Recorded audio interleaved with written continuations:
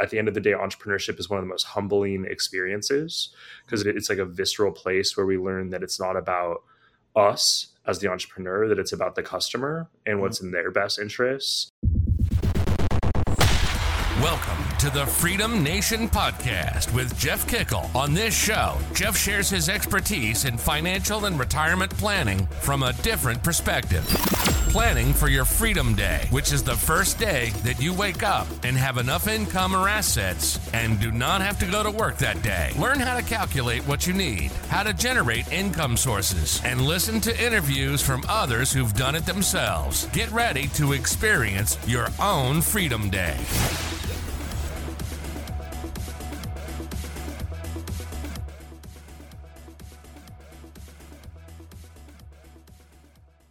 Hello, Freedom Nation. It's Jeff here once again with another episode of the Freedom Nation podcast. And I am excited today to interview Parker Harris. Parker is a professional mastermind facilitator and business guru, helping people and businesses move themselves to that next level. He's got a very interesting story of how he got there and is recently married, or in about the last year, and he's going to talk a little bit about the year-long adventure that he and his wife had. So, Parker, welcome to the show, bud. Thank you, and I hope I'm not letting anyone down in the fact that I'm not a guru. I'm a practitioner. That's perfectly fine. I didn't know what to call you, so we'll go with that. And I totally agree with you. I'm an operator, not a policymaker, so that's what I do best. So, Parker, tell us a little bit about your history. How did you get to where you're at today? Wow, there's a long version of that and a short version of that. I think for the sake of our time, I'll do this short version. And then if there's anything you want to drill into, we can do that. But I'm someone that was fortunate to have two amazing parents who both worked and supported me to be educated and to learn. I figured out that I enjoyed learning at a young age. And then I also enjoyed adding value to others at a young age. So that initially led me to having a variety of different jobs or ways of earning money before I realized that entrepreneurship was a path that would create freedom, to the point of this podcast, Freedom Nation. And that was interesting to me as well. I appreciate the fact that in business, people do business with each other based on people doing what they say they're going to do and having substance behind that sale. So that attracted me at a young age. And then I iterated through a dozen different projects and businesses by my mid-20s before I realized that bringing together other entrepreneurs and leaders and executives for a personal and professional development experience, also known as a mastermind, was something that was really authentic to me and valuable and something I was good at doing. So that's what I've been doing for about 12 years now. And It's been a journey that there's been a lot of ups and downs. And I think at the end of the day, entrepreneurship is one of the most humbling experiences because it's like a visceral place where we learn that it's not about us as the entrepreneur, that it's about the customer and what's in their best interests. And that creates a lot of, I think, personal growth and personal evolution in how one sees the world. Yeah, that's wonderful. So let's talk a little bit about your business. What is it? A lot of people have masterminds. What is it that makes y'all's different? Yeah, I mean, I frankly think there's a lot of things that are called masterminds that aren't actually masterminds. A lot of different conferences and group coaching environments that get labeled a mastermind, but are really a place to sit and absorb information from a guru or some sort of expert or coach. What a mastermind is to me, it's like the Knights of the Round Table, where it's a conversation where everybody's an equal. There's no hierarchy. And we have conversations around the things that are most important to us, whether they're opportunities, challenges, ideas, ways to become better entrepreneurs, better leaders, better people. So that's what a mastermind is to me, is a space to come together and have conversations around things that are authentically relevant to us and where people have their best, where the person that's in the hot seat, if you will, or like bringing an opportunity or a challenge, everybody else has their best interests at heart. And it's not a space to sing kumbaya and tell everyone everything's going to be okay. It's really a place to have uncomfortable conversations and be challenged. And I think that high performing, high achieving people really value that type of experience. Yeah. No, I agree with you. And I laugh because I've been involved in so many masterminds over the years. And what I've always told people when they've approached me with this, any mastermind concept, I'm like, if I'm going to be the most motivated person in the room, I don't want to be there. I want to be with a group of people that are so far ahead of me, it forces me to have to go. And so many people pull these groups together that literally it's anybody that was willing to pay them instead of really putting together that kind of group. So talk to me a little bit about the approach. How do you guys do it? What's unique about it?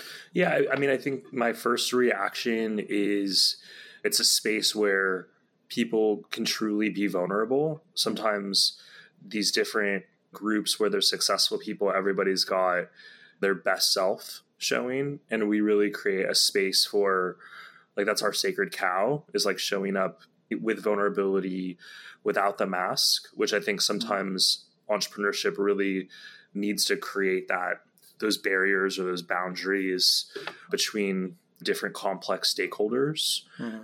So that vulnerability comes to mind. We also do a lot of prep before the mastermind. So It's not just like, all right, like, what are we talking about today? There's a pretty sophisticated, personalized approach that involves one-on-one touch points with every person in the mastermind in order to figure out what is really relevant to talk about. Like, what's the high leverage topics? We also have professional facilitation. So a lot of masterminds, it's everybody's a member. And I think there's some benefit to that, but we've seen a lot of benefit in someone that's responsible for bringing everybody's best to create some continuity between conversations and put together a certain level of thought and preparation to maximize the value, like the time that everybody is investing into that conversation, because for our member, the time piece of it is more valuable than the financial investment piece of it. And so that time needs to be honored. We also focused on holistic success. So as an example, a member who is going to be a father soon, we'll be talking about how to best prepare to be a father and how to be the best dad that he can be. We'll also explore different topics related to health. We'll explore topics related to personal development. We bring different mentors or experts in to support those conversations from time to time as well. So as an example, when the banking crisis was happening about a year ago, we brought in a seasoned banker who had run multiple banks to share what it meant to us. So we do that with different experts outside of entrepreneurship in our core focus in order to make us more successful in all areas of our life. I love it. Yeah. So, I mean, that holistic approach too is just also making you more than that one or two dimensional entrepreneur that's just focused on running their business and that's it, and nothing else is going on in their life. I think to add on to that too, is a lot of times people, like our member, will come in and they think what they want is more money, like more revenue, more profit, more customers. And I can understand that completely. What we normally see is the breakthrough that leads to more customers and more money is not always like a business strategy or tactic, but often there's something deeper underlying it that's preventing the person from solving that problem themselves. Our members are all successful, smart people. So if they know the problem, they can often solve it on their own. I think what masterminds are uniquely good at doing is helping to discover what the real problem is. Sometimes often what we see is the problem people think they have is not root cause, is not like the deeper problem. And then once people understand, our quality of our life is determined by the quality of our questions. So through exploring quality questions, people are able to almost hear the answer for themselves, but they just weren't asking the right question. Yeah, exactly. Now, is that something that, especially those real vulnerable type things like that, is that something that you might go into that facilitated session with the facilitator kind of getting things started, but is it really trying to the entire group trying to pull that out of that person who's in the hot seat? Or yeah, Absolutely. The facilitator's goal is to speak as little as possible to guide a conversation. And it's leveraging the brain trust and mastermind of the other successful people in the conversation versus, again, a group coaching environment, which is, to me, an entirely different thing. Absolutely. So who is your typical, when you have somebody that, let's just say, who's that avatar of the client that you bring into your groups? Yeah, so it's an entrepreneur that's already achieved a level of success where they have traction. Sometimes that traction shows up in revenue. Sometimes that shows up in a certain amount of like investment earned, like money raised. So we do bootstrapped and venture-backed companies. Often there's a team involved. Team of, let's say, more than 5 people. So there's a complexity that gets added there. And then we also have been very successful with entrepreneurs that have sold their business within the last 2 years or so, and they're trying to figure out what is next. Mm-hmm. Excellent. You just got married about a year ago, right? Yeah, October 2022. Congratulations. Congrats. What have you guys been doing for the last year? Up till yesterday. Yeah. So, yeah, right, a lot. We got back. So after living together in San Diego for many years, we decided to move everything into storage and to travel the world, living in a new city every month to see if we found home outside of San Diego. Okay. So it took us through 16 countries, a little over 20 cities visited, and not doing the kind of the more traditional tourist experience, but doing really seeking to live in the culture and experience it as a local. And yeah, it was wonderful. I feel like traveling for me created a lot of this is the nerd. I started studying what was happening because I could feel it. It created neuroplasticity for me and the ability to really evolve in a way that staying in my comfort zone didn't allow for. Yeah. Now, were you going places that mostly spoke English, or were you going places that you had to learn the language to on top of it? Or yeah, both. So we experienced both. We spent some time in Nashville and Dallas and Cheyenne and London and some places where English is fairly accessible. And then we got off the beaten track as well and spent some time in Romania and North Macedonia and Montenegro and Bulgaria and places like that. We spent a good amount of time in Italy and Portugal and Spain and Greece and Prague, which I fell in love with. Some places spoke English better than other places, but I was surprised. There's a lot of, this isn't a new idea, but how easy it was to communicate with people without speaking the language, because I think a lot of language is done through body language and tone. And so it wasn't really a challenge anywhere. And then Google Translate is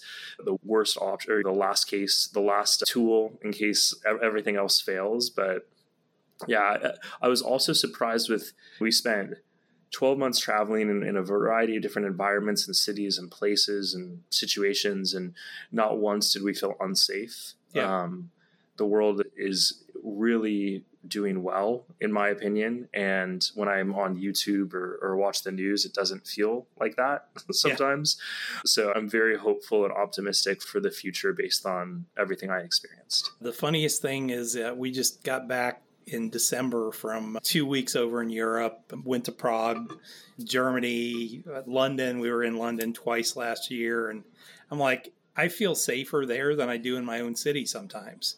Because it's just, they've got good police forces. They believe in law and order. And sometimes we don't necessarily do that as much in our country. So it's interesting to be there. And I think for people that are thinking about, or one of their big goals or their bucket list items is to go overseas and travel, you shouldn't be scared. Yeah. And there's never a right time to do such a thing. It's always uncomfortable. But once we started doing it, it became like, why would we stop doing it? Yeah. So I think it's one of those things we got to just rip the Band-Aid off, for lack of a better way of saying it, or just and it's amazing what's out there. I fell in love with North Macedonia which is a country that I had never even really heard of. And in it's a very friendly country. It's a very beautiful place. It's a very fertile place. And we can get a 3-bedroom penthouse apartment for $1,000 a month there.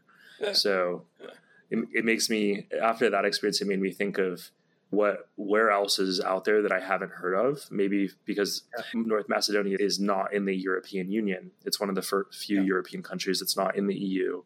So I think there's not a lot of incentives to spread the word about it. And I think there's probably a lot of places throughout the world that are in a similar boat that are just amazing and beautiful and friendly and have a rich culture and great food and a high quality of life that just haven't been put on the map yet. I mean, even Prague, I mean, it's so funny. They're part of the European Union. They're not part of the monetary system, but it's so funny because they still, it's like they're the little brother to Europe. So they have a little bit of a complex that way. But I love their just, I guess, entrepreneurial spirit. It's one of the coolest places I've ever seen. I mean, they get it better than anybody else. And having been to Italy and some of the other Southern European countries, I'm like, you guys need to take a little bit of y'all don't want to let them into the European Union and into the monetary system, but they actually will figure it out better than you think they will. Yeah, I mean, Prague was like an adult Disneyland. It's a very special place, and there's a lot of freedom in different parts of Europe. It is a very like live and let live vibe that I'm grateful for. Plus, Prague, it seemed like anytime I tried to speak Czech, they wanted to speak English, probably because my Czech is so incredibly bad, but definitely was one of the coolest places. I agree. Absolutely gorgeous place. And the good part is they were so far in and such a cultural backwater in the Eastern Bloc that the Russians didn't come in and destroy the town and make it look like 1960s architecture everywhere, which is nice. Yeah, it's incredibly Excellent. Beautiful. Amsterdam's like that as well. And it's cool to like to live a life where, you know, when I watch a movie, it's like, yeah, I've been there. I see that, I've been there, and it's different than living life through a movie or through TVs. It's fun too. We're big watchers of travel shows and stuff like that, and so it's also fun to watch the travel show, go there, and then watch the travel show again and go, oh yeah, I remember that. Oh yeah, we were there. Oh, that was terrible. Yeah, they made it seem way better than it actually was. So yeah, it's fun from that perspective. Definitely. What's new in your world? Now that you're back in the game, or are you staying in San Diego, or did you find the place? Yeah, I mean, San Diego is such a beautiful place. Like we're one of the things that travel did for me was I've heard about the idea of being present for so long. So it's almost like a cliche thing to say, but for me, that adventure really allowed me to be present, and I'm still at a place where I'm just enjoying the moment, enjoying where I'm at, and not putting pressure on myself to figure out what's next yet. Yeah. I think some of those thoughts always creep in, or it's maybe just human nature to consider like what's next. So likely we'll spend some time here reconnecting with family and friends before heading down to South America for a while. Okay. There's a lot of reasons we are interested in heading back to Europe as well. We qualify for some different visas that we could have some extended periods of time there, which is interesting. Mm. And I think what came up for me from the journey was not forcing myself to choose like one place for forever, but now drill into some of these places that I fell in love with for longer periods of time, 3 to 6 months, see if it was just like a romantic month there, or if I would actually want to live there for longer periods of time. And we could potentially pick up a few flats throughout the world and just split time in between them. Sure.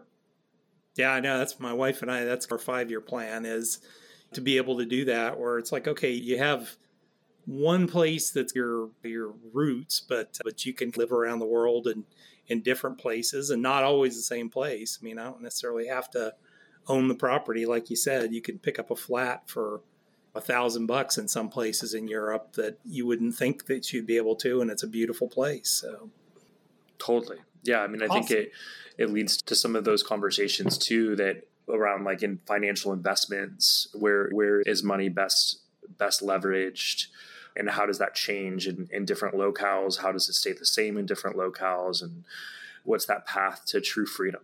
Yeah, honestly. Fantastic. Thank you for sharing that. Let's jump into the fast 5 questions. Sounds good. All right. First question. You wake up in the morning. Business is gone. You have a laptop computer, $500 in your pocket, a place to live, food and clothing. What do you do first? So I've lost the financial assets that I had as well. Yeah. I mean, I think it's a great question. I think there's a few different things that come to mind for me. One is I believe I could start another business similar to the one that I have with with the network that I have and with the skill set that I have. So that would probably be option one. I also think that I've been recruited by members and different people to become CEO or an executive within their company. So I think I could take on a leadership role within a startup or within like a small to medium sized business and do very well, both like having a positive impact on that business as well as like the financial side of that. And worst case scenario is I could get into sales, like sales for a higher price point product or service, and probably start making multiple 6 figures pretty quickly. Awesome. Great idea. What's the biggest business mistake you've ever made? Yeah, just to like go back to that last one and real quick. Scratch that reverse. I think, like part of the journey of entrepreneurship becomes like how to self-lead, like how to self-direct, like how to choose priorities, how to get things done without being managed or led. And that's something that school just fundamentally does not prepare us for. School is almost the opposite, right? Where it's like, hey, here's the syllabus, here's your course schedule, here's off time, here's on time. This is how you're successful. Where business, no one's really creating that for you. And it's also a little bit different based on your business and where you're at in that journey, what assets are in place financially, network wise. So I think one of the gifts of learning to run a business and going over that 10-year mark is being a self-directed individual. And that's so rare in this world that there's always a multi-6-figure opportunity for that person, because there's so many business owners and entrepreneurs that get to a certain point where they're looking for a plan, a succession plan, right? And there's literally no one to take over that business. Yeah. And it's a real problem now that I don't think enough young people are ready for that opportunity. And so certain people are going to have more, like, be able to leverage that and maximize that opportunity more than people that are just waking up Monday, dreading it, can't not wait until Friday, working, but not maybe working all out, right? Because they don't have to. And yeah, like I think that's one of the gifts that the entrepreneurial journey provides, where at a certain point that person can become so valuable that they never really have to worry about what happens if everything falls apart, because they can add so much value to a variety of people that the supply and demand is like off, right? There's just not enough of those people, and the demand is so high for that type of person that there's really nothing to fear. No. And I mean, you've got the baby boomer generation that's starting to transition out of businesses they built. And my generation coming behind, we're the smallest generation. They're the largest generation. We have the least amount of businesses. They have the most amount as a percentage of the group. And there's going to be a lot of people, I think, that are going to be sorely disappointed that they weren't able to transition their business because they didn't really prepare it for the future. Yeah, it's very difficult to do, to prepare a business to, one, be sold, or to run more, not autonomously, but without the direct guidance and effort of the owner or principal. Absolutely. All right, second question. What's your biggest business mistake? Yeah, so I think that they're related, but for me, I had really strong ideas of what my business should look like, who we should serve. And I spent a lot of time building in the ivory tower, if you will, like in an isolated way, versus listening to my customers and listening to them in a way that I was actually listening versus like, oh yeah, I hear you and this is what I want to do. Right. And so, yeah, I think that slowed growth for many years because I was like trying to do what I thought was right versus what the customers thought was right. And maybe paradoxically on this, I also would muster in like charging too little was like a mistake. Right. And instead of going up market or charging something that I felt good about, I was like charging based on what the cheapest customer said was acceptable to them. Yeah. And that was a mistake. Yeah. Yeah. And it's a mistake a lot of us make. I mean, I've talked about that for years when I would do coaching in areas that weren't necessarily, there were areas I was good at, but not necessarily I was the expert in. And every time I would charge not enough and then I would deliver unbelievable value. And it ended up being this incredible situation for the client. But for me, I'm like, okay, I'm just losing money doing this. I'm not doing it anymore. So either you commit and say, hey, I'm going to ask more. And if they tell you no, that's okay because that's not your client. That person might not be your customer. Yeah. Yeah. Yeah, well absolutely. I think that's one of the hardest things, right? Is like, oh, but they're saying that it can't be more, so this is what it has to be. Versus like, oh, that's interesting. You're not my customer, right? And absolutely, some people are going to just ask for more and more for the money they provided, and some people, their time is so valuable that they're just like, hey, I just want this to be as best as it can be, and that's a different person. Yeah, absolutely. What's a good book that you'd recommend for our audience? I feel like there's so many good books out there. It's like I think one of the hardest things about the book conversation is what is the actual like book that would move the needle for an individual based on like where they're at. I think that's something I would recommend is like for people is to really like sharpen that saw, and instead of just reading what Elon Musk read this month, right, or whoever, right, like whatever book is making noise, is like getting really clear about the problem that is really holding someone back, and then what is the appropriate book based on that. Yeah. And I'm hopeful that AI is going to play a bigger role in that. My members and friends say that, like, they call me a book sniper for like that ability to be able to be like, hey, based on what you're going through, like this is what's relevant to you right now. And so I think it might be a disservice for me to just like say one book that based without knowing the individual. Yeah. So if someone, but I think books can provide a lot of opportunity and leverage and wisdom.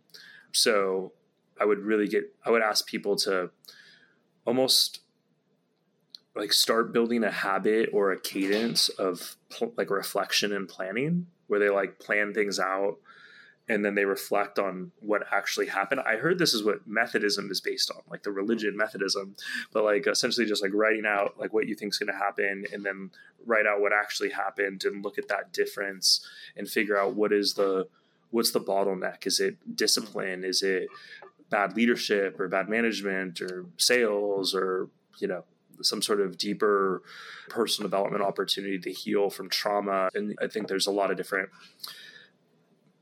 elements of business as well as elements of kind of the mindset piece that's a bit deeper, and using using this idea of like reflection and planning to start isolating like what is the real problem that we're solving for, and then sharpening the saw, if you will, to figure out what is the resource that's relevant to that and cut out all the other noise, right? Yeah. Like I think our brains sometimes just get fed by YouTube videos and just different ideas that are more like intellectual masturbation. Like I think is the term, like an international, like more of like something that creates an instant gratification versus actually is useful to move forward the vision. Absolutely. Okay. I'll give you a pass on that one because you gave a perfect way of actually figuring out which is a book for you. What's a tool? I'm so happy to provide a book. Yeah. Outwitting the Devil is my favorite book. Your business every day that you might is a valuable tool for me. Okay. It's a software for like note-taking, organization, task management. I've really been enjoying the user experience and having like one place where I can put my ideas and thoughts and organize it based on the complexity of my business and life. Sounds similar to like a Evernote type of approach.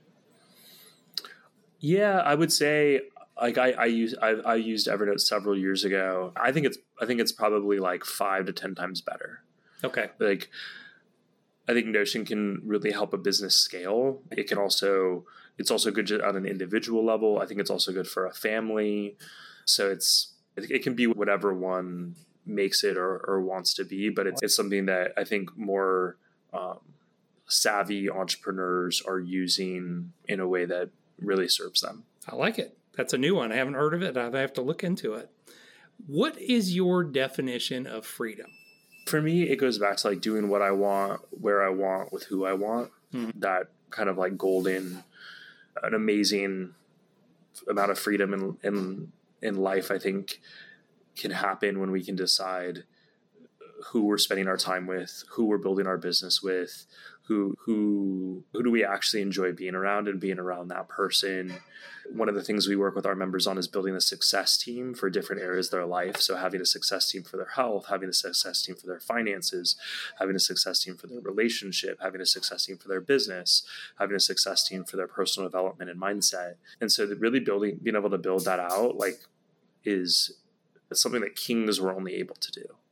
Right. Yeah. And so to be able to do that as an entrepreneur, to do that earlier in life, I think it creates a lot of leverage. And then having that freedom of location and freedom of time and freedom of money, it's something I only achieved after I learned how to master not just making money, but then making that money work for me. And that's a really special place to be. Yeah, it's awesome. Great answer. So, Parker, thank you for being on today. I appreciate you, and certainly you're just a deep thinker, and it was wonderful to have the conversation with you. If somebody's interested in learning a little bit more about what you do and all that, where's the best place to go? Yeah, I would say whatever social media they're most active on, they can find me under Zachary Parker Harris. Okay, perfect. Then everybody, I would say reach out to him and learn a little bit more and see what he has to offer. Folks, thank you for joining us. We do these shows for you. So every Tuesday and Thursday, we pop up a show. So make sure that you subscribe to the channel. Make sure that you are also giving us an upvote or a comment. Let us know that you're out there. So thanks a lot, and we'll see you guys back here the very next time. Thank you for listening to the Freedom Nation Podcast. You can find us on Apple Podcasts and all the major channels. Wherever you're listening, please subscribe to the channel and leave a rating and review. If you have friends and family that could benefit from their own Freedom Day, please share with them. Finally, join Freedom Nation by following us on Facebook, Instagram, and Twitter.